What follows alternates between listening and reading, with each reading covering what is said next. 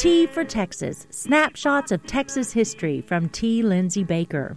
In 1870, Colonel Lewis Ginger led an Iowa-based circus to Texas, but he nearly lost his shirt in the process. When the show reached Corpus Christi, disaster struck.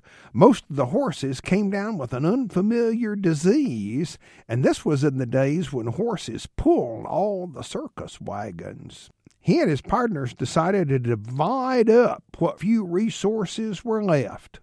I was awarded the bandwagon, a very elaborate affair. Ginger made arrangements with the singers and musicians to accompany him in an attempt to get home to the Midwest. When they got to Henderson in East Texas, the locals asked them to perform.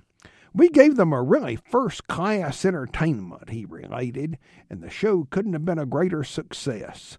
A member of the audience unexpectedly stood up and cried out to the rest of the crowd, "I think our citizens will be glad to help you out of your difficulties if you'll please pass among us and accept our contributions." Ginger himself had been playing tambourine, so he stepped down from the stage and circulated among the audience. Those big-hearted Texans filled to the top. My tambourine was silver and gold. The money was enough for Ginger and his crew to get back home. So that, he stated, terminated my circus venture in Texas. T for Texas with T. Lindsay Baker is produced by KTRL Radio at Tarleton State University in Stephenville, Texas. More information at tfortexas.org.